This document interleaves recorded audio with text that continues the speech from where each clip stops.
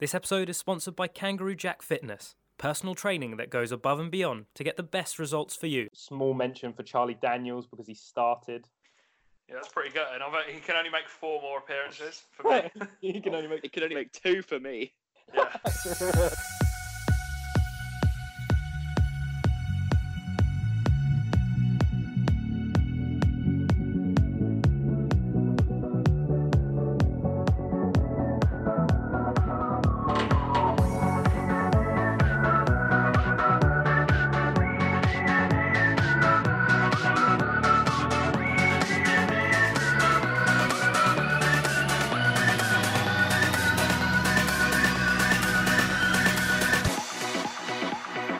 Hello and welcome to Game Time. Thank you as always for tuning in. Another week of a Premier League review and then a little bit of a preview to this weekend as well. We've got our new feature, which still doesn't have a name, or maybe it does. We'll find out in the second part of the show. Tim and Ryan on this one. Tim, how you doing? Hello, I'm good. I'm glad you're good. Ryan, how you doing? Buenos dias. How are you? Hoy, muy bien, gracias. A Spanishy mood. We're going to not talk about Spanish football, though Aduriz did score a bloody tasty overhead kick to Barcelona. Good. So I lied. We did talk about Spanish football. Yeah, that's the first broken promise of the week. Just like last week's Super Cup bonanza, where we mentioned it 4 times, despite the fact we chose to say that we weren't going to mention it. This week, though, we will be talking Premier League, and I'm going to kick it off with something a little different. Spurs City played, but I'm going to leave that till maybe last or second. I want to start us off Leicester versus Chelsea. Now, Tim, obviously you're a Chelsea fan, so you can take the lead on this one a little bit. I asked Tom last week if Lampard needed to get a result out of this. You got a point at home. What were your thoughts on it? Because from watching the first half, a point probably wasn't fair on Chelsea, but from watching the second half, it probably wasn't fair on Leicester. Yeah, I mean, the first 15 minutes were really, really good. Like, we pressed high. There was loads of energy. We should have scored 4, and Giroud should have had 3 assists, but the finishing wasn't quite there. And a really good tackle from one of their defenders to stop Kante scoring. But then sort of after, second half, we had no energy. We're sort of very disorganised. As soon as Jorginho went off as well, there was no structure. And Leicester absolutely dominated. Maddison is just, he's such an intelligent footballer because he just sat himself just between the centre-back, the right-back and the right wing. And just in a little pocket where no one, the midfielder didn't want to track back and the centre-back didn't want to come out and the right-back was marking the right winger or the left winger. And he sat there and got the ball and just drove through. And they should have won in the second half easily because he messed up one pass to Vardy, which would have been a goal, and then he had another good opportunity as well, which he put over the bar. So you kind of both teams definitely deserved a result on the different performances, but as cliche as it is, it really was a game of 2 halves. Yes, it really was. I'm sure Ryan will chip in a lot on the Leicester front as well. One thing from that first half, though, Chelsea came out of the blocks really, really fast. And you can kind of see where that pressing game that Lampard wants to put in with the Mason Mount goal. Yeah, I was a bit shocked because I was just sort of, okay, nothing's happening. And then all of a sudden it was Mason Mount sort of running into the box, almost falling over and then putting it past Michael. So it's definitely good. I mean, Lampard sort of employed a 4-1-4-1 sort of formation. So he had Kante and Mount as the centre mids who pressed so well. And they both got so much energy and were just really quick off the blocks, which, really caught Leicester by surprise. And I think that's a really good way to play against a lot of teams is press fast and hard, especially at the start of the game. But then he did say that we held on to possession, or we didn't hold on to possession very well at all when we had the ball. So in that time, we sort of needed to rest. We just gave it away a lot, which is one of the issues. But it was a sort of weird system because you've got a lot of pressing in midfield, 4 very quick guys in Mount, Kante, Pulisic and Pedro pressing. And then you've got Giroud, who played really well and held the ball up really well and should have assisted Pedro for what would have been an incredible goal. But he is also incredibly slow. And it doesn't make a lot of sense if you've got Giroud trying to press with 4 guys behind him or Giroud not pressing with 4 guys behind him that are trying to press, when you could have sort of Abraham or Batshuayi who are a bit quicker and maybe performing like a full press as opposed to just sort of 2 or 3 of them going at once. It was a bit odd and it was a bit of a mixed system, but Lampard's still trying to develop his team and find out what works and what doesn't. But I think he's right. I think we just needed to hold on to the ball a bit better and take our chances at the start of the game. Batshuayi might come into the team. He scored a brace against Liverpool for the under-23, so that might change Lampard's thinking a little bit to see who starts. Ryan, on the Leicester front, was Wilfred Ndidi's performance the perfect depiction of Katy Perry's song Hot and Cold? You love those mid-2000s pop song references. I do. Yeah, I think in terms of Leicester, from what I've seen when I've spoken to people, sort of Leicester supporting friends I've got, the first thing I started off with all of them was, well, you let them off the up really, didn't you? Because the way that they played in the last sort of 15, 20 minutes, Leicester could have easily sort of stolen the win, really, from what I saw. I think going back to what Tim said about Chelsea sort of pressing from the front, I felt like that knackered Chelsea out towards the last 20 minutes, which then led to the sort of like the five-a-side atmosphere of the last 15, 20 minutes of the game, which was very enjoyable from like a neutral point of view. As soon as Ndidi scored, it was sort of like the best thing that could happen for the game, really, which was very positive. In terms of Leicester midfield, I felt like they lost the midfield battle in the first half, like you said. So Ndidi, first half, not his own fault, to be honest, because obviously he's not playing there on his own. But then you've got Maddison, obviously, like I say, he became more of a sort of like an impact player at the sort of after the second half started. And I thought afterwards, I think Chelsea were lucky to get a point, but then obviously you forget how good they played in the first half. But yeah, I thought Ndidi played well. Obviously, did well to get the goal. Bit of poor marking, I thought, though, for the corner. Personally, like I think they could have maybe done better. He did just get a run in on the Chelsea defenders. But yeah, I thought Leicester were very good value for the point. And I'd like to point out that even though that wasn't on the predictions game, I did call that as a draw at the start of the week. So I'm very happy with that. I'm very happy I got at least one right, even though it didn't get me any points. But yeah, I thought they were very, very good value for it anyway. And I thought it was a very good game to watch from the sort of the neutral perspective anyway. What were your thoughts on, in terms of the sort of like Lampard setting in? Do you think he's actually sort of going in the right direction, or do you think he maybe needs to tone it down a bit? Danny? I think I said this last week, didn't I, when I said he probably is going to need to find a little bit of a balance between bringing all the youth in and keeping some experience. And he kind of did that today. He kept Mason Mount in midfield, but opted to go for, I say today, I watched it today, but it didn't happen today. It happened on Sunday.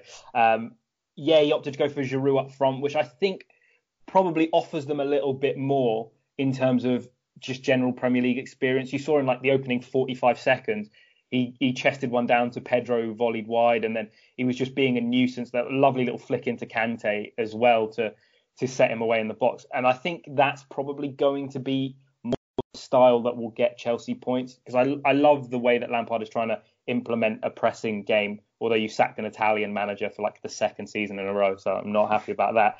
But yeah, they looked really good, but I think you hit the nail on the head, Ryan. They looked bloody shattered. I thought Leicester looked really good value for their money. Jose Perez is playing right wing, and that's bad for my fantasy team because I thought he was going to go straight in up top. But one player that I did want to mention, and I will horribly butcher his name, but it's Sionchu, the centre-back. Obviously, Leicester sold Harry Maguire for a record fee for a defender to Manchester United. He looked really solid. Like there were a couple of times in that match where he was put under some pressure, but he looked like he dealt with it very well. Obviously, it's still early doors. You can't really tell if he's going to be a great player, but some of the defensive blocks, just the positioning of him was quite decent. It shows you don't always maybe have to spend a stupid amount of money and bring in Lewis Dunk for 50 million when you can just bring in the man that you bought last season and didn't really play too much. Yeah, you can definitely see there's, like I've said before, I'm full of praise for Leicester's recruitment policy. I feel like they do hit the nail on the head more often than not. For every like Slimani, you get like a Kante, for example. So I do think, like I said, there was a bit of a long-term thinking in that sort of department when they bought Sionchu last year. The problem is obviously, like I say, they sort of had the sort of like the established centre backs of Huth and Morgan, and then obviously it was very difficult to replace him, and obviously getting Maguire in was part of that. But they've still got, like I say, the idea of potentially bringing back Wes Morgan if one of Evans or Sionchu starts playing badly, which is obviously that's the next step. Then they need to find someone to probably long-term replace Morgan. But yeah, I thought he's been very good to start the season. I can't imagine there'd be much pressure on him in terms of, like I say, because he was relatively unknown. Like he played in Germany, so I'd heard of him beforehand. He looked okay, looked very solid. One thing I would just want to bring up as well, you said a minute ago about bringing in this pressing style. I think the more and more I see of Chelsea under Lampard is they remind me of Tottenham under Pochettino about 5 years ago, in terms of they have the young players that maybe want to go with Lampard and do what he wants to do, which is like the high press and stuff. And there's been talk of today Zappacosta going on loan to Roma, and then that will obviously mean that Reece James, who was in the Championship last year at Wigan, will get more of a prominent role, maybe as a backup right back to Azpilicueta, or maybe even first choice if Azpilicueta continues. Probably go straight in, to be honest. Yeah, I'm going to say, like you said the other day, if he continues to be old, then he might just go straight in. And they do remind me, they still have a couple of like Adebayors on the books. That was the thing with Pochettino when he took over Tottenham. He still had the players from the sort of like the Villas-Boas era and the Redknapp era, and they had to basically get rid of those to bring in like people like Ryan Mason and Andros Townsend at the beginning, and like Harry Kane and stuff, who were going to buy into his philosophy. I feel like Lampard's got to be a bit more ruthless with that. I know they've got the transfer ban, it's a little bit different, but he does need to get maybe those people that aren't going to pull their weight. He needs to get rid of them pretty sharpish, otherwise it could undermine the whole project. And there was a period when Pochettino first took over, and that could have happened at Spurs, but luckily he sort of got his own way and got rid of all the deadwood, and then obviously brought his own players in, and that could be the scenario that we look at in Chelsea for the next 2 to 3 years, maybe getting rid of the big earners and bringing in players you've not heard of before, but at least they will implement what the manager wants. I mean, he's not far off, to be honest. Like, the only reason Willian stayed was, because there's the transfer ban, we couldn't bring anyone else in, and we haven't got any sort of replacements for that. But, like, Zappacosta's going, Drinkwater's gone on loan, Bakayoko's going to go somewhere, probably back to Monaco. But, like, a lot of the guys that earn a lot of money and sort of are, sort of dead weight have been sort of shipped off this season, if only just on loan, meaning that the young players can get their minutes in, and it's probably a much better sort of, not much better atmosphere, but this sort of everyone's on the sort of same page. The only guy that I can generally see that is completely different to that was Willian, and I only saw him for 20 minutes at the weekend, and he was just abysmal. Yeah, I thought it was a really good game and a very well-rounded game to see where both sides are, obviously still early in the season. Speaking of another game that was less well-rounded, but does show you exactly where teams are at this point in the season, Norwich versus Newcastle. I said last week that the style of football that Norwich play, when they come up against worse teams in the league, they will rip them apart. And that's exactly what they did against Newcastle. Teemu Pukki, bloody hat-trick, got him straight in the fantasy team. I'm just completely regretting putting Joel Linton in instead of him. I think you now need to refer to him as 3Mu Pukki. Oh, piss off.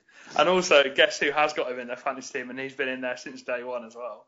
Oh, I hate you so. I put him in, and then I took him out for Che Adams because I looked at Norwich's first 3 games, and I thought they played Liverpool away at the first game of the season, and then they go Newcastle. Then after that, they've got Chelsea, and I thought he's not going to score in those ones. I was wrong. The thing with, like, going off on a bit of a fantasy football tangent, the thing with Pukki is he's basically their only source of goals. You've got very untried options on the bench. You've got Josip Drmic, who was brought in from the Bundesliga. Again, sort of like was never prolific in Germany, so not really going to be prolific. Might be another Van Wolfswinkel. Ricky. So it's Pukki or nothing really for Norwich, which is plays into the hands of, like, say, fantasy football people. But I thought Norwich, like we talked about this briefly before, that yes, they might get a few pastings if they play like that at Anfield or the Etihad, but when they play at home to Burnley, it will put them in good hands, and you can just see like they've just got a lot more confidence. I think football, I've said before, it's a lot on confidence. It's as with most sports, like cricket, you could probably say the same thing as well. You have sort of spells when you're going through good bits of form and you play naturally better because of it. And you can just see you've got a team devoid of confidence in Newcastle, even though they didn't have a big defeat on the opening day. I thought they played okay in parts there. But then you've got a team that's just full of confidence, and Daniel Farke's basically saying, well, you can make the odd mistake, but as long as the ones that you do, the moves that you put together going forward are positive, then we will come out on top in most games, which is a really good attitude to sort of see in the sort of from a newly promoted team, rather than coming up and just putting 10 men behind the ball and just hoping for the best, which is obviously not really what you want to see. So how serious do you think it is for Newcastle at the minute? it's dire, to be honest. I'm going to be completely honest. I was one of the people at the beginning, and you can see this in the prediction episode if you have a look back. I was one of the people that got baited hook, line, and sinker when they brought in Joel Latour and they brought in Alan Saint-Maximin and all that for big money signings, and thought, you know what, maybe it might be a bit different. But then I forgot that Steve Bruce is still the one that's leading those players out of the tunnel, and I think it looks bad. They look like good players individually, but you got to play like a team at the end of the day. Well, I think they might just survive because Almiron and Joel Linton do look really good as a pair up front. Almiron's really quick, and Joel Linton, I think he needs a bit of sort of a warm up in the Premier League, but I think he can score goals and he can do a bit of a job, and I think they work really well together. Shelvey looked all right as well when he came on in that match, but I'm not convinced by the rest of the team, but I think those two might just save them and getting sort of important, scrappy goals because Almiron is really quick and Joel Linton can just sort of boss people about. And, it might have been a bit different if he'd scored that header that he put a tiny bit wide when he absolutely should have scored. But no, I think they will be all right, but it doesn't look good for them. You will be finding it hard to get any negative comments from me about Newcastle, mainly because we play them next weekend. Yeah, I do think they are yet to find a sort of a system that seems to work. And I know they've got new players coming in, but yeah, I do get what you mean in terms of maybe teams that you should be worried about. I'm personally worried about Palace. I think that they looked very devoid of options and ideas when they lost to Sheffield United on Sunday. I think Newcastle are another team that you potentially would be looking at to having a long season. That does not necessarily mean they're going to get relegated, although I'd like to go back to the predictions. I did have them to get relegated, but it's more of a case of just like the season's not going to be enjoyable. I think that's a fair comment. Like I said, they might find it, or think they do find it almost easy to play against these bigger teams, especially against Rafa Benitez. They seem to almost like thrive playing bigger teams at St James's Park because they knew that they could just sit there on the ball and let the other team have the ball and then just obviously hit them with set pieces and maybe get sort of goals on the break, because obviously they famously beat Man City at St James's last year. They had good results against Arsenal and Man United the year before at St James's. So yeah, maybe that might be their forte, and we might see a response on Sunday against Tottenham. But yeah, at the minute it's not looking great. Like I say, they just don't seem to be. I know they've got good players, they've got individual quality, but as you said, if they don't play like a team, then it's pointless having them there. They may as well just be running around in the field for the whole week. If they're not working on different things in training and trying to get a cohesive unit going, then it's not going to be a very positive campaign for them. No, not indeed. Before we move on from this one, I did just want to... Norwich won this game quite comfortably. Buendia, he's a tasty little footballer. He knows exactly where to pick a pass. Yeah, also loves a red card as well. He got red carded a couple of times last year in very big games as well. So hopefully that's a trend that doesn't happen, doesn't continue in the Premiership. He is, like I say, he feeds Pukki. He's also in my fantasy team as well. So there's another top tip for you there, because if there's going to be any assists, it'll be Buendia, as you saw on opening day when he played it through to Pukki. He's a sort of creative lifeblood. He took over from Pritchard when Pritchard went from Norwich to Huddersfield when they were in the Premiership. So yeah, very very tidy player. But yeah, like I say, the wing backs as well with Norwich, they have a real sort of say in the performance. If they're not up for the game and they're not sort of bombing forward, then Norwich can sort of quite quickly sometimes run out of ideas. But yeah, very positive that he started the season well, positive that Pukki started the season well, and hopefully Norwich will prove me wrong when I said last year that they might struggle because Pukki's not that tall. But it doesn't really matter when you're playing with wing backs and you're playing nice passing football. And I'm really personally, from watching them a lot last year in the Championship, I personally am very happy that Farke hasn't sort of abandoned his principles, so to speak. I never thought he would do, but there was something in the back of my mind thinking they're just going to sign Grant Holt again. Get him in the team. Ryan, you're a host's dream, because you gave me so many perfect lines to just move us straight into what I was going to talk about next. You talked about wing backs, that was on my checklist. You talked about not abandoning your principles. Let's talk about Sheffield United. bloody love the way they play football. Their wing backs are centre backs. Their centre backs are wing backs. They just play all over the pitch. They're bloody lovely to watch. Yeah. Like I said, this is, again, we were talking about this off recording earlier about when I went to see them a couple of years ago when they played Reading. It's sort of something I wasn't expecting to see massively in the sort of like the top division, because obviously some teams might get wise to it pretty early on. But it's a very unique system because you have Basham and O'Donnell running past the fullbacks who then tuck in, and then you've got the midfielders who then drop back into the centre-back position. So it does require its own diagram. But it really does. It's incredibly effective, and obviously that's where they got the goal from. I don't know if you caught any of Match of the Day 2, and obviously I know you said you watched the Sheffield United game earlier, but the space that is left and vacated by the sort of like the centre backs, and then obviously Freeman gets in, and then it eventually comes to John Lundstrom, and it's like I say, it will cause problems for pretty much any team this year playing at Bramall Lane. So it'll be very interesting to see how teams sort of cope with it, because it is a system. I've never seen anything like this, and like I say, I don't watch much sort of foreign football, but I've definitely never seen it in England before.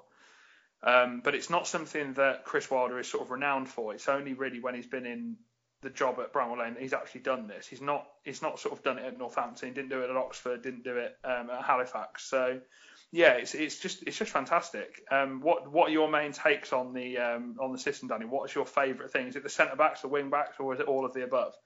Oh, mate, it's a heat map analyst's wet dream seeing a right wing back having the same heat map, if not less attacking than the right centre back in a back three. There was a point in that game where Chris Basham brings the ball up, and he knocks it off to I think McGoldrick had dropped into sort of the right wing back position, and you think the centre back's just going to drop off here and he's going to go back, and he bloody makes a run into the box as if he's a forward. He ends up as the furthest player forward, and if the ball gets knocked down to him, he's there in front of goal 1-on-1. And it's the same on the other side with O'Connell and Enda Stevens.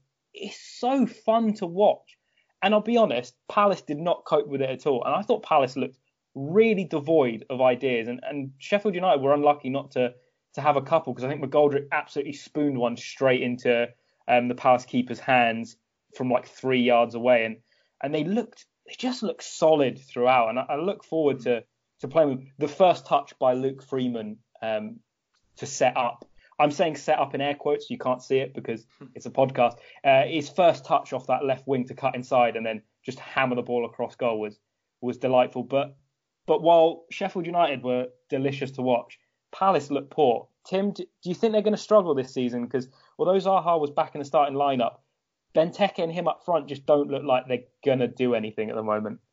Well, I think we said this a few weeks ago, is that they don't really have anyone else other than Zaha, and he's very on and off Zaha. Like he can have the game where he absolutely bosses it, and it always seems to be against Chelsea where that happens. But then he goes to everyone else, and he just sort of is a bit tame. Like he sort of tries things. There's a video came out in training, him doing various different skills around his own players, but he tries it in matches and doesn't really get anywhere with it. And then there's no creativity from elsewhere, and there's no sort of structure in defence, and they really are going to struggle because they need some creativity from somewhere. And I don't think the enigma that is Roy Hodgson is really going to give them that, to be honest. We did talk about Premier League sackings this season, and I was it someone saying no Premier League managers were going to get sacked this season? Yeah, that was Tom. Yeah, I think Roy Hodgson's probably one of the prime candidates for that, because they need some new energy out somewhere with the players they've got, because currently it's not working for them. And the thing is as well that I don't know, Ryan, if you noticed this as well, Palace had a lot of the ball against Sheffield United, but the way in which Sheffield United play, they don't really let you have those balls in dangerous areas. Like you'll get the ball, and when they're dropping back and they're sitting behind the ball, it acts like a 3-5-2 or 5-3-2 even, essentially. But they're so quick to try and get the ball back, and they work so hard that even though Palace did have a lot of the ball, didn't really do too much with it. And Henderson made a couple of saves, but I think they were from all outside the box or very weak efforts. Yeah. Also, shout out to Dean Henderson for having the most unnecessary baseball cap on. Like it was about 10 degrees and like grey, and he was just persisting with it. I think he must have a sponsored bet with, I think it was Adidas or Nike or whoever's baseball cap he had on, because there's no need for it to be on, mate. You're playing Yorkshire. Dodgy haircut. Yeah. But yeah, there was a distinctive part of the Palace game at the end where they were sort of pushing to get an equaliser, which never looked like coming. Sheffield United could have walked off the pitch and they'd still be playing now. They wouldn't have scored. But there was a point where I don't know who lobbed it forward. It was one of the midfielders lobbed it forward. Might have been Milivojevic, might have even been one of the defenders. And it went straight out for a goal kick. Yeah. And it was at that point where I was watching it around my mum and dad's house, and my dad just went, "Oh, fucking hell, this is terrible." And it was just like one of those sort of scenarios where it's like you've got no ideas about how to change this game for the better. Zaha was running at the wing backs, but then he was getting nowhere because he was getting doubled up on or sometimes trebled up on, which is a very good tactic to stop Zaha. So you might want to send that one to Lampard, Tim, if Chelsea struggle every year. Yeah, it's just like they just look very one-dimensional, and it's a team, we've said before, that it's not a young team. It's a team that have a lot of older players in, and that can come in handy in a relegation fight. But then on the flip side of that, you've got a team which is usually headed in the goal charts by Luka Milivojevic, who, as you will know, takes all the penalties. Yeah. So that shows that immediately they're running out of ideas going forward, because you've got a guy that's on set pieces who regularly gets in the sort of like the top goal scorer of the season, unless Zaha has a madness of a season and then goes and sort of gets 15, 20 goals. But yeah, it's very difficult to see them this early on sort of doing anything noteworthy this year, and maybe just survival. That's just the aim at the minute, which is, again, not very inspiring, but we talked about this before, that's the sort of the aim of a lot of teams in the Premiership, otherwise they just lose all the money. Yeah, and especially Palace, with the fact that they didn't really strengthen their forward line. They did bring in Jordan Ayew, but he's not very like an out-and-out goal scorer. And they sold Sorloth, who didn't have the greatest season. So they are going to struggle for goals, but a very good result for Sheffield United, who have got a home win, clean sheet. Can't really ask for much more than a week. I can't really see how unless they play a real top quality team, I can't see when they're going to drop points. Same with Norwich, to be honest. I can't see where they're going to drop major points at home. And that's the major part of staying in the league, is winning your home games. And like you say, like there's going to be teams probably a little bit better than Palace who are going to struggle. I think Leicester are going to struggle against them. I don't necessarily think Sheffield United might win. I reckon Sheffield United are good enough for a point. Maybe on a good day they might beat Leicester at Bramall Lane. But the same with Norwich as well. They win the games that are very, very like winnable, like the sort of Newcastle's at home, and then maybe they might lose to like Chelsea, Arsenal, whoever. That's all set them up really well for staying in the division, and partly the reason why I sort of tipped Sheffield United to stay up. Hopefully the newly promoted teams do get it done. Aston Villa have looked pretty tasty as well, but we're not talking about that. Before we go to a break, we're going to talk about the Manchester City Spurs game. I thought we'd save that one till last, because I mean VAR controversy still rages on. But let's talk about the actual football. It was a very nice game in which City had a lot of the ball, to be fair, but Tottenham did what they had to do, and some questionable goalkeeping. Ryan, how did you see the game? I saw it as probably the most one-sided game in terms of not in our favour we've had for a long, long time. The fact we even got away with a point was nothing sort of like short of a robbery, to be honest. Like to have sort of like 3 or 4 serious attempts on goal and score 2 of them. That's probably more of a comment on the way that Man City switched off for both of our goals, rather than sort of like how well we were doing. Yeah, obviously, again, one of them games where if you'd have said, you can have a point before a game kicks off at Man City away, I'd have snapped your hand off for it, as most teams will do, apart from maybe Liverpool this year. But it's, again, sort of showing this idea of, you said earlier about like Palace having so-and-so amount of possession into the 60%. It does show this sort of like trend at the minute where, and sort of Solskjaer's sort of maybe picked upon this, about that it's not about how much possession you have, it's what you actually do with it. And that's not mean to say that City were wasteful. I think they were wasteful with their chances, definitely, because they had sort of 2 or 3 clear chances apart from the 2 goals to put the game to bed. They should have been like 4-1 up, really. Like there was, it did have an echo of the sort of like, we've had a couple of thrashings at Man City in recent times, and it did have an echo of that sort of about 5-10 minutes in. I thought we did well to just hang in. That's all we were doing. I mentioned it last week, the same in the Arsenal-Burnley game. Break the game down into chunks, get to half-time level. I know we didn't manage to do that in the end, but just keep yourself in the game, and then you can always nick something. And that might sound a bit negative, but at the end of the day, they've got £1 billion worth of talent on their books. So whatever you class as negative, I will class as we can't compete with that.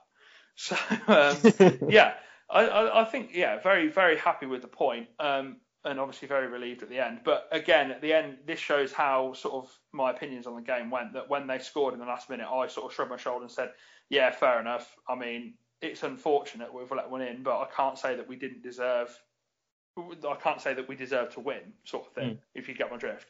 So yeah, very difficult to take at the end, and then very pleased at the end. But yeah, it's one of those games where, like I say, you're just happy to get out there with a little bit of take a point, move on, and then we'll sort of play someone else next week that we're hoping to beat, which is obviously, like I said earlier, Newcastle. But yeah, very one-sided, and very happy that we came out on the right side of a VAR call.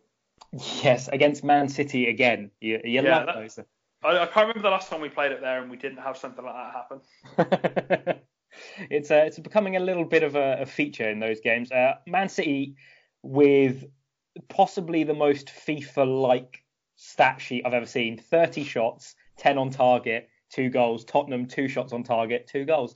Lucas Moura's first touch, and then Eric Lamela basically passing the ball into the net because Ederson decided to stand on the wrong side of the goal. Was a bit of a weird one. Yeah, I would not. If I was a goalkeeper coach, I would not be recommending that. Yeah, that was the thing. Like going back to what we said earlier about, like, obviously both City's goals are very well worked, and you can see their system, which is get the ball into the box early, make defenders confused, and then obviously you've got people running in the back. Whether or not it's one of those triple tap crosses at the back post, or whether or not it's like a proper sort of like a whipped cross in. Both goals come from that, and you think, yeah, fair enough. Like when City went 1-0 up, it was like, yeah, all right, fair enough. Like annoying, but it's a bloody good goal. But then Eric Lamela gets the chance to run from the halfway line and put it in from 30 yards. That's just bad defending. Whether or not Man City do it, or whether or not a team down the park do it, that's bad defending. Yeah. And like I say, if you're going to go and sort of win titles and look at winning the Champions League, which is their like sort of holy grail, you can't be doing that. It's just ridiculous.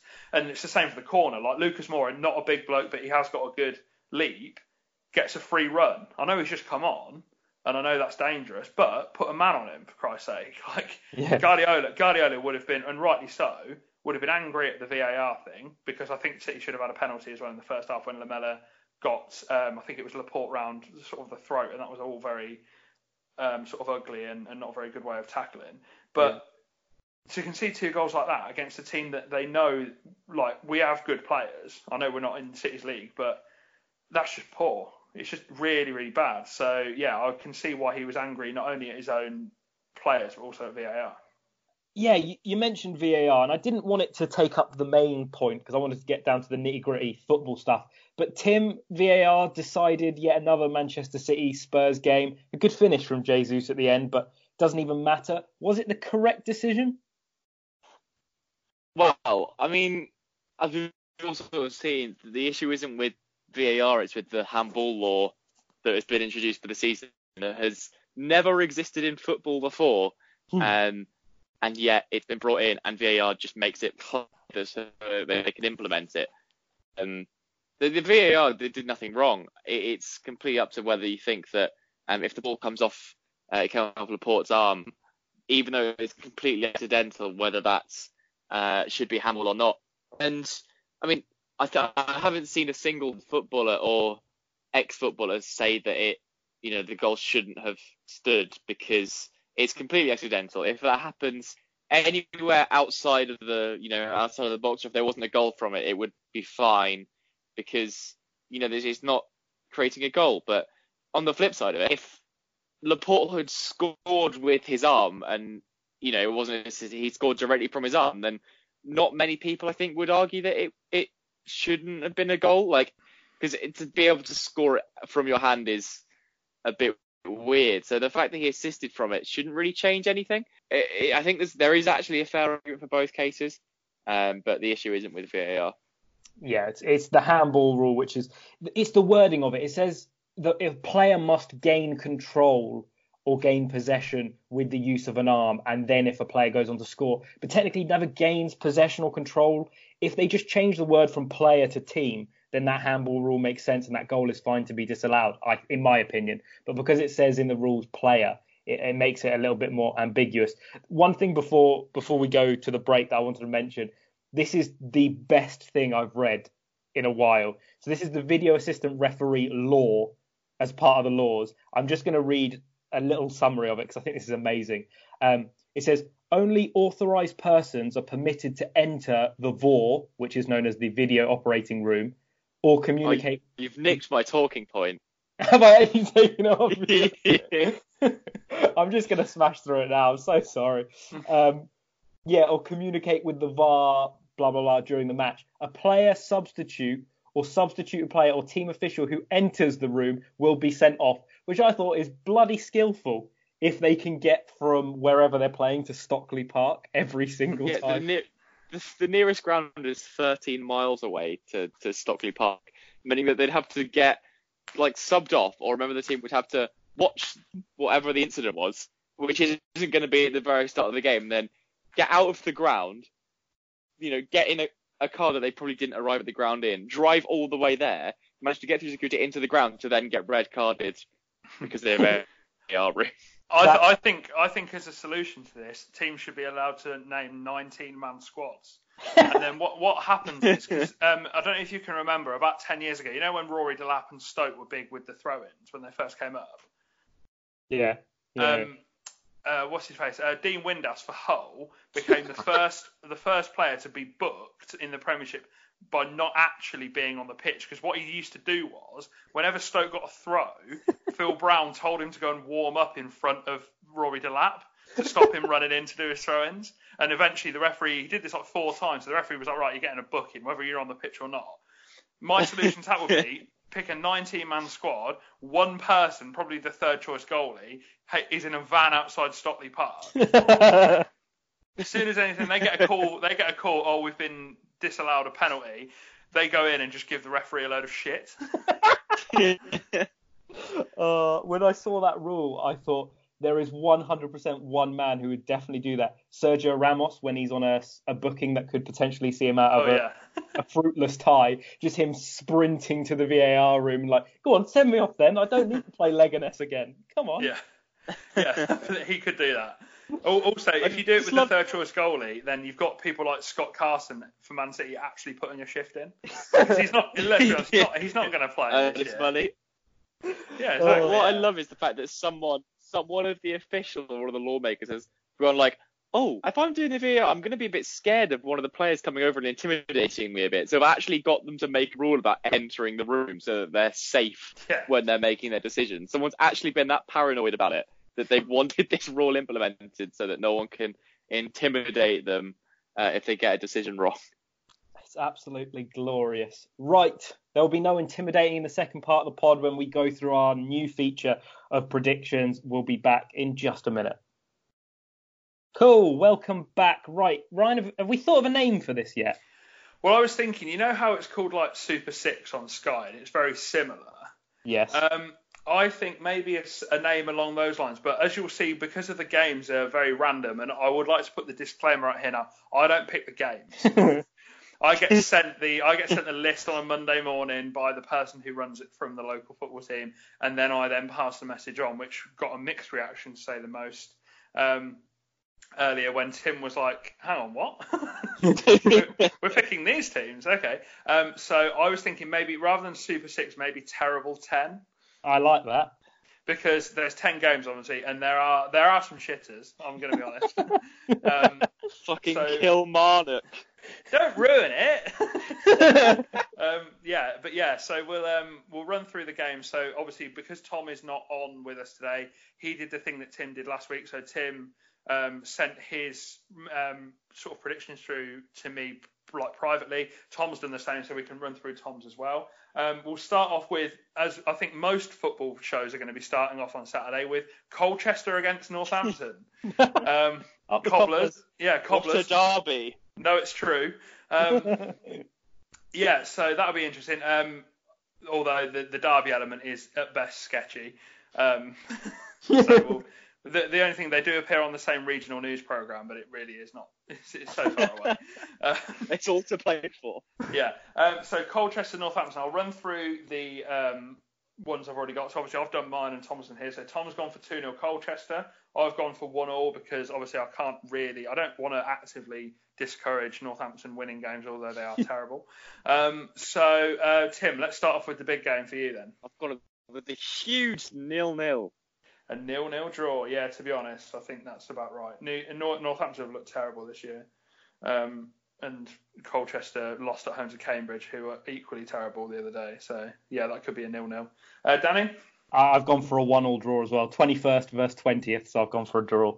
Yeah. Like I say, the table, you can't speak much of the table recently, but I think both teams are going to have a bit of a shitty season, so that might be probably not that shitty, but yeah, it could be a bad one. So moving up to the Championship, then we've got 4 divisions in the English and then 1 in the Scottish. So there's a mixed bag today. Derby against West Bromwich Albion. Danny, I'll let you go first on this one. I really like this game. I've gone for 2-2. I've gone for goals. Decent. I will echo that because I've gone for 2-2 as well. So 2-2 Derby, West Brom. Yeah, 2 teams that have started okay. Derby got a 2-2 draw last week as well, so you're hoping that carries on for obvious reasons. Tom has gone for a 2-1 win to Derby, which is interesting because West Brom haven't been defeated yet this year in the league. But Tim, what are you thinking? Well, Derby are currently losing 1-0 to Bristol, so I've got 2-0 West Brom. Nice. So you're being completely clouded by recency bias. Well, I mean, West Brom are third. Yeah, West Brom, they are a very good team, but they played Luton at the Saturday, and they were 1-0 down for a fair bit, and then the guy that was on loan from West Ham, Dean Garner, scored. Yeah, he came to score twice for him. So they are winning games without playing brilliantly in a minute, so that could be an interesting one. Next one, going into League One for this, Doncaster against Lincoln. Now, Lincoln, one of the only teams in the Football League to have a 100% record as we speak, because they're now playing at the minute. I don't know how they're getting on, but they won their first 3 games at least. They're losing 1 to MK Dons. Fantastic. But yeah, at the time of recording, they have won 3 games and they're currently losing 1. So Doncaster Lincoln then, I've gone for a Doncaster win on this. I think they can't win every game, Lincoln, even though they're a decent team under Danny Cowley. I've gone for 2-1 Doncaster. Tom's gone for 2-0 Doncaster. Do you agree, Timothy? I don't think you're listening. They got the hometown Lincoln 3-0 win.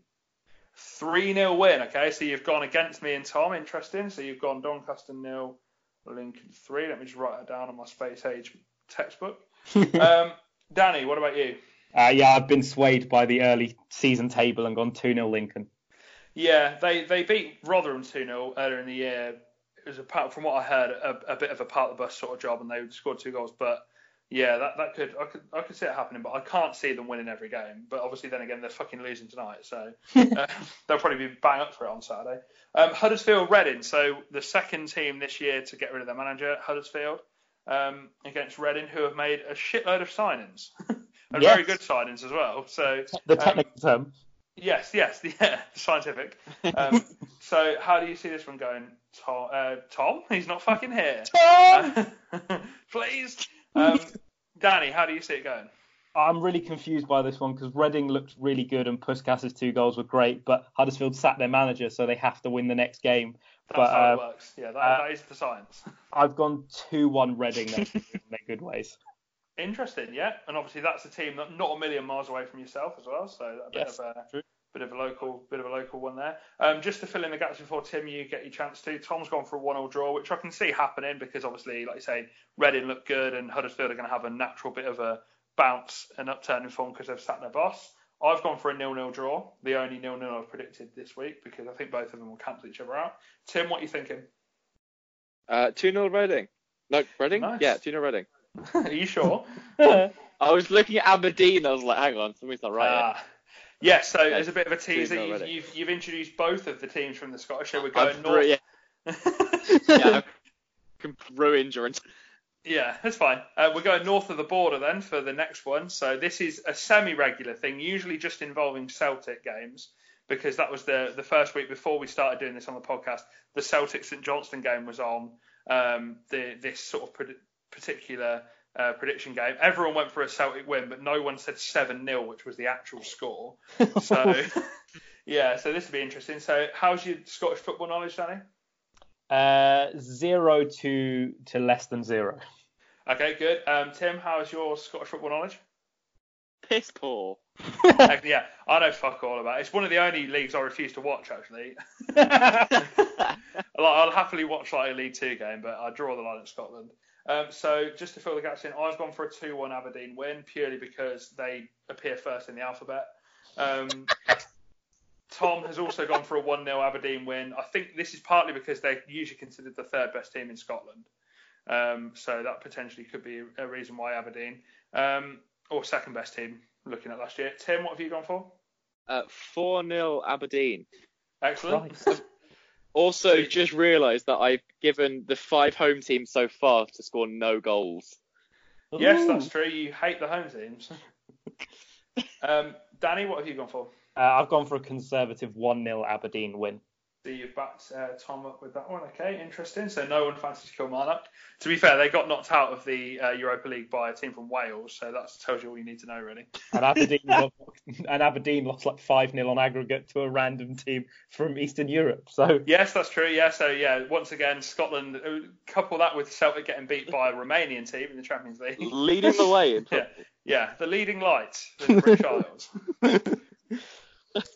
Middlesbrough Millwall then. This is an interesting game personally. This is one of the ones I'm quite interested in. Millwall look quite solid at the minute, and Middlesbrough without a win, although they are 1-0 up at the minute, I believe, against Wigan. But again, we're doing this at the time of recording, so that doesn't count. I've gone for a 2-0 win to Middlesbrough because I feel like Middlesbrough need to get off the mark soon, and they've been playing quite well by all accounts, but just not getting the results. And Millwall seem to be okay, but they sort of play quite direct football, and it doesn't always pay off. So Tom's backed me up. He's gone for a 3-1 Middlesbrough win. Tim, have you gone with us, or have you gone different? Yeah, it's exactly the same. 1-0 Middlesbrough. I think I'll be quite tight, but Middlesbrough do need a win. Yeah, I was thinking 1-0 actually personally, but then I changed it to 2 just to think they might get one on the break. But yeah, I can see your logic there. Danny? I've gone for 1-0 Millwall. They stood firm with 10 men against Sheffield Wednesday, and Sheffield Wednesday looked very good early season, so I think they're going to do the same. Yeah, I think Millwall, if they do score, they're one of those teams where they very rarely let a goal in, even with, like you say, 10 men. So yeah, I can see that. But I think Middlesbrough, by the law of averages, they need to play well and win at least once, because apparently Woodgate's got them playing quite good football. Moving on then, so we've got a game up in the north now. Preston against Sheffield Wednesday. Tim, I'll come to you first. Lots of goals. Preston 2, Sheffield Wednesday 3. Oh, interesting. So that's going to be first on the EFL highlights, if that's to be believed. Nice one. Danny, what have you gone for? 2-0 Sheffield Wednesday. Okay, cool. So away win. I've personally gone for a 1-0 win to Preston because their home form is usually quite good. Tom has gone for a 2-2 draw in that, so that's similar to Tim. Back down to League One then. Rochdale v Blackpool. Again, Blackpool, one of those teams at the time of writing that have got a 100% record in League One, so very good start for them. How do you see this one, Danny? I've gone with the 100% record at the time of recording and 2-1 victory to Blackpool. Nice. I've gone for a 2-0 win. Sorry, they're losing. Are they losing again? For fuck's sake! 2-1 Gillingham. Oh well, it means they'll bounce back on Saturday. It's fine. Tom's gone for a 1-0 away win as well for Blackpool. Tim, what about you? I love the way logic gets twisted in this, just to make sure that you've got confidence in your thing. I've gone Blackpool 3, Rochdale 1.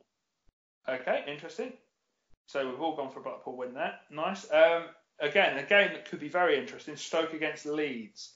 Me and Tom have gone for both fairly significant away wins. I've gone for 3-1 Leeds. Tom's gone 3-0. Danny, how do you see it? 3-1 Leeds. So you've backed me up on that one, yeah? I don't think there's anything particularly wrong with what Stoke are doing at the minute, but I think Leeds are just very, very good. Yes. What about you, Tim? 1-0 Leeds. So we've all backed the away team. You really hate the home teams in this, Tim. I've predicted 6 home teams to not score. Yeah, and only one team to actually win. Yeah. Cool. So, and then moving on to a little-known division called the Premiership. We thought we'd chuck one in there. So we've gone for Watford against West Ham. The defunct Premiership. Yes, the non-existent as of 2004 Premiership.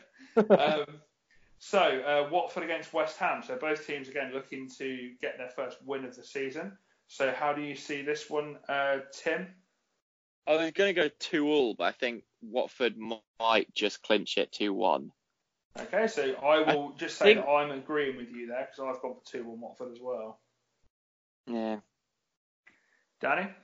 I've gone for 2-0 West Ham on the pure basis that Felipe Anderson and Haller make it back into the squad. Okay, so you're pinning all of your hopes on 2 players. Yes.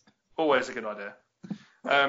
Cool. So, at the end of that then, we've got obviously the points and the predictions all sorted, and we will obviously come back and have a look at that. I genuinely think the only way I'm going to get any points on this season if we get to predict Bury and Bolton matches. Postponed. Yeah, just no results. That could potentially be a good one for everyone there. But yeah, very good. So we'll obviously pick up on this just as a bit of a housekeeping issue as well, as I turn the pad over to last week. At the minute, we've got Tim lagging a little bit behind on 3 points, Danny in sort of second place on 8 points, and then me and Tom on 9 points after the first week. So need a bit of catch up. Bearing in mind there's 30 points on offer for every game. We're not really starting it very well. But 30 points every week, sorry. But yeah, 10%. We'll hopefully pick that up as we go on. I would like to also add that I did get 17 points on Super 6. So I'm not doing too badly overall. Just on this game, I'm doing shit. On your own invention. Yeah, on my own thing. Remember, you can get involved. We post the predictions on Twitter every single week. We'll post them up later this evening when the podcasts come out, or if you're listening to it the day after the podcast came out, we've already posted it. We're that good. You can post your predictions straight to the Twitter. We'll pin it, or you can send it to gametimepodcast1@gmail.com. Right. We've got a few minutes left of the pod, and as always, we've got talking points to round us off. Ryan, I know you had one this week. Why don't you kick us off? Yeah, this is one close to home for you, Danny. So I watched the as you said earlier about I don't watch the Scottish football. I normally have a look at Match of the Day 2 most weeks. I watch the EFL highlights. I also got really into the National League highlights recently. Come on, the boys! Yeah, as well as the Bundesliga ones, of course, which was like a running joke from uni. Which started. I watched the first episode this morning. It was great.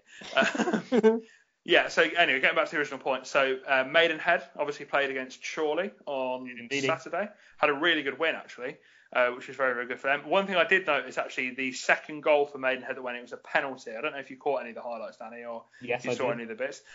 There's a really funny bit where on the Vanarama programme on BT Sport, the striker puts the penalty in, and then obviously someone comes in and sort of kicks the ball just to the side of the left-hand side of the goal. And then it lands just in front of this fan, and the fan picks the ball up and just puts it under his shirt. And it's like, how hard are the times over in Maidenhead that they're having to steal match balls? Oh, yeah, it was Jake Cassidy put the penalty away, and then that's it, yeah. Maidenhead actually posted back to the National League and went, hey, don't cut the video short. And they post the full video, and the fan takes it out of his shirt and just launches it at the Maidenhead team huddle. Yeah, I noticed that earlier because I thought I looked on Maidenhead's YouTube to sort of like get whether or not he actually did steal the ball, and like you say, he does give it back in the end. He sort of punches it back volleyball style, which is quite disappointing because I do like the idea of him just nicking it and just going, right, well I'm off then. I'll see you next week, boys. Just like he only goes just to steal match balls, and he doesn't do anything else. Like, doesn't even support Maidenhead. He just has 48 match balls at home. He's just got different. It's his career. He's just got different shirts on. He just takes the Maidenhead one off. Right, now to get another ball for Chorley. Just move up the other end. We've got to even it up. Yeah, that did make me laugh. Like I said, it was unfortunately the magic of TV editing sort of duped me on that. So unfortunate to see he didn't actually go full thief. But yeah, I thought that was quite funny. Yes, it was good. And Maidenhead with a 4-1 win. Danny Whitehall scoring 2 goals. I interviewed him once. He's a very nice chap. He was over in America before he came here, and he used to play for Liverpool. Tim? Oh. Less boring points from me. Talking points, what's yours? Seeing as you stole my Stockley Park one, United, the first team to name a full British or Irish starting 11 in consecutive Premier League games since April 2012. I don't actually know who the team were that they did since that. But if you do know, please tweet me because I'm actually quite interested. But there's 7 years there it's taken for a British or Irish team to be named in consecutive Premier League games. And the only other one I had is that all this VAR controversy and stuff, it hits the screen. It's a stupid handball law. But why can't VAR be used to check people bloody pulling players' shirts in the box? The amount of penalties that would be given if the VAR just solely at a corner just solely looked at players grabbing shirts or giving people hugs in the penalty box would be ridiculous, because it's all the time. The referee can't see everything, and they don't even pull them up even when they do these things. Just bloody point VAR. You've got cameras. Point it at the penalty box and just watch people like grab the shit out of each other while someone's running up to take a corner. Because you'd have about 15 penalties a game. It's ridiculous. And as soon as you put VAR on them, they'll stop and just sort that shit out because it's really annoying. Anyway, that's my rant. The day that comes, Luka Milivojevic will be the most expensive player on FPL history. The slightly damp squib I've got in return for that, Tim, is the problem is that obviously the way VAR is being used in the Premier League, I will call it the Premier League for VAR because obviously that wasn't available in 2004. The problem is that it's not there to overrule the ref. It's there to sort of like help them out. So they can't care. I know. I know. Point it at the penalty spot and just give penalties. Yeah, that is the problem. It's not there to basically. They don't want refs to feel like they're being mugged up, I think. Yeah. But yeah, I see your point. Like I say, especially that Lamella one, it was carnage. Also, going back to your British and Irish thing, I'm not sure about this. I want to guess that it's Norwich City. I'm just trying to think back of 2011-12. So that would have been Norwich would have been in the Premiership, and this is his second shout out now. That was like the prime time Grant Holt era, and I can't remember. Any foreign players they had in 2011-12. It was very much like Anthony Pilkington, sort of like players like that, Gary Hooper. They were all playing for Norwich. I don't know if they had any foreign players at that point, so I would be willing to bet that it would be Norwich, but I don't know. I'm going to have to go away and look at that. I'm Googling it now to try and find out. If you were to give me one guess, I would say Norwich. Well, while you're Googling, I'll give you my two talking points. The first one is very, very weird and very niche. My favourite footballer is Brian Ruiz. I have an unhealthy obsession with Brian Ruiz. I think he's a fantastic footballer. It was his birthday the other day. I posted the little hands emojis on his little thank you message, and he liked my tweet. So that is that is my life completed. The problem with that again, Danny, I'm pouring sort of cold water over everyone at the minute. That now you've said that in public you have an unhealthy obsession with him. He will no longer want to be your friend. He just takes the like back. Yeah, this isn't for you, Daddy. I'm sorry. So that was a fine moment. And my last one is it's a monumental day today, or at least I hope it's a monumental day. According to Proper Football's Twitter account, today is the 54th birthday of Ali Dia, the man who duped Southampton and Graham Souness into signing him, saying that he was George Weah's cousin, when he was not. He was just a random guy that played for Blythe Spartans. Excellent. If you're stupid enough to sign someone because they're cousin, you sort of deserve that. The beautiful thing is, Graham Souness in an interview in this video, if you watch it, I've pinned it to the Twitter account. He says he phoned us up and we're going to give him a go. We're going to see what he's like. For a week, he trained with them for a week, and they still didn't realise that he wasn't bad, and they put him in the game. He played for 43 minutes. He came on. That was again something we talked about earlier about the interview with Matt Letizia as well. He just said they couldn't believe how bad he was in training. That just shows how far sort of football scouting's come in the last 25, 30 years. Like, you could get away with that in 1995. Imagine doing that now. Just turning up, they were like, "Oh, fuck off, mate." Yeah, I'm George Weah's cousin. Yeah, go on, join the back of the line with the rest of them. Yeah, of course you are. Right. That is the end of the podcast. Wait. Ryan was correct. It was Norwich. Yes. There was 5 consecutive matches that Grant Holt wasn't playing. They had Carl Norton at right back. Former Tottenham man. They didn't have no Grant Holt up front. No. He might have played in one of the games. It was Steve Morrison. Oh, Big Steve. What a lad. Big Steve. I can't believe he's still playing football now. Is he at Millwall? Or is he He was. I don't know if he's there anymore. He was there last season, but yeah, what a lad. Yeah, I just had a feeling it was Norwich, because I remember they had a very like British and Irish heavy team at that point before they signed, as we said, Van Wolfswinkel and people like that. Ricky. I'll take that. Right, before we go, one thing that we didn't mention, and I wanted to save it to the end after the talking points and everything, because it's happened too much this week, and I think we definitely need to talk about it. Players getting racist abuse online. 3 players in like the last 2 weeks. Pogba got it yesterday after his missed penalty against Wolves. Reading striker Jakub Mete got it, and then a couple of weeks before, a handful of players got it as well.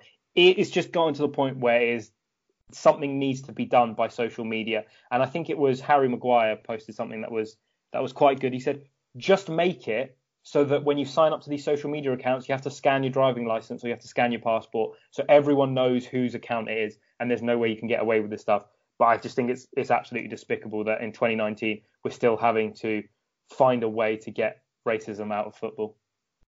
Yeah, it's disgusting. And if you see it on Twitter, just report it and block them and do everything you can to just get them off there. But no, you're right, it's absolutely disgusting, and there's no place for it.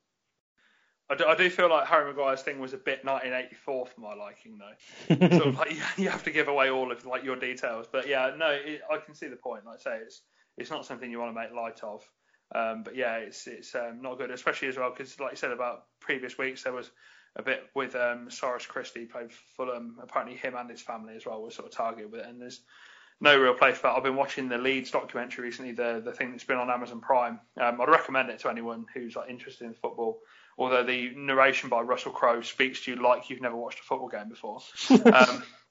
But yeah, it talks about that side, sort of like the people putting comments on Twitter, not necessarily racist abuse, which is obviously not to be tolerated, but just people in general putting negative stuff. And a couple of Leeds players were mentioning, they were saying like, well, we have got like families and stuff, and we are just people. We just play football, and it is one of those things where people just need to sort of like. They need to sort of relax a little bit and not take it too far, because, like I say, it should get you in a lot of trouble, but unfortunately at the minute it doesn't seem to be able to be policed very well by various social media outlets, which is a shame. Yeah, it is a real shame, and hopefully something gets done so that we don't see this happen anymore. Right, that brings an end to the Game Time podcast for this week. Tim, thank you very much. Thank you. Ryan, thank you very much. Cheers, mate. Thank you very much. See you later. We'll be back next week. Enjoy the rest of your week. And remember, like, rate, subscribe on whatever you podcast listen to. That's just not words. Whatever you listen to our podcast on, iTunes, Anchor, Spotify. See you later.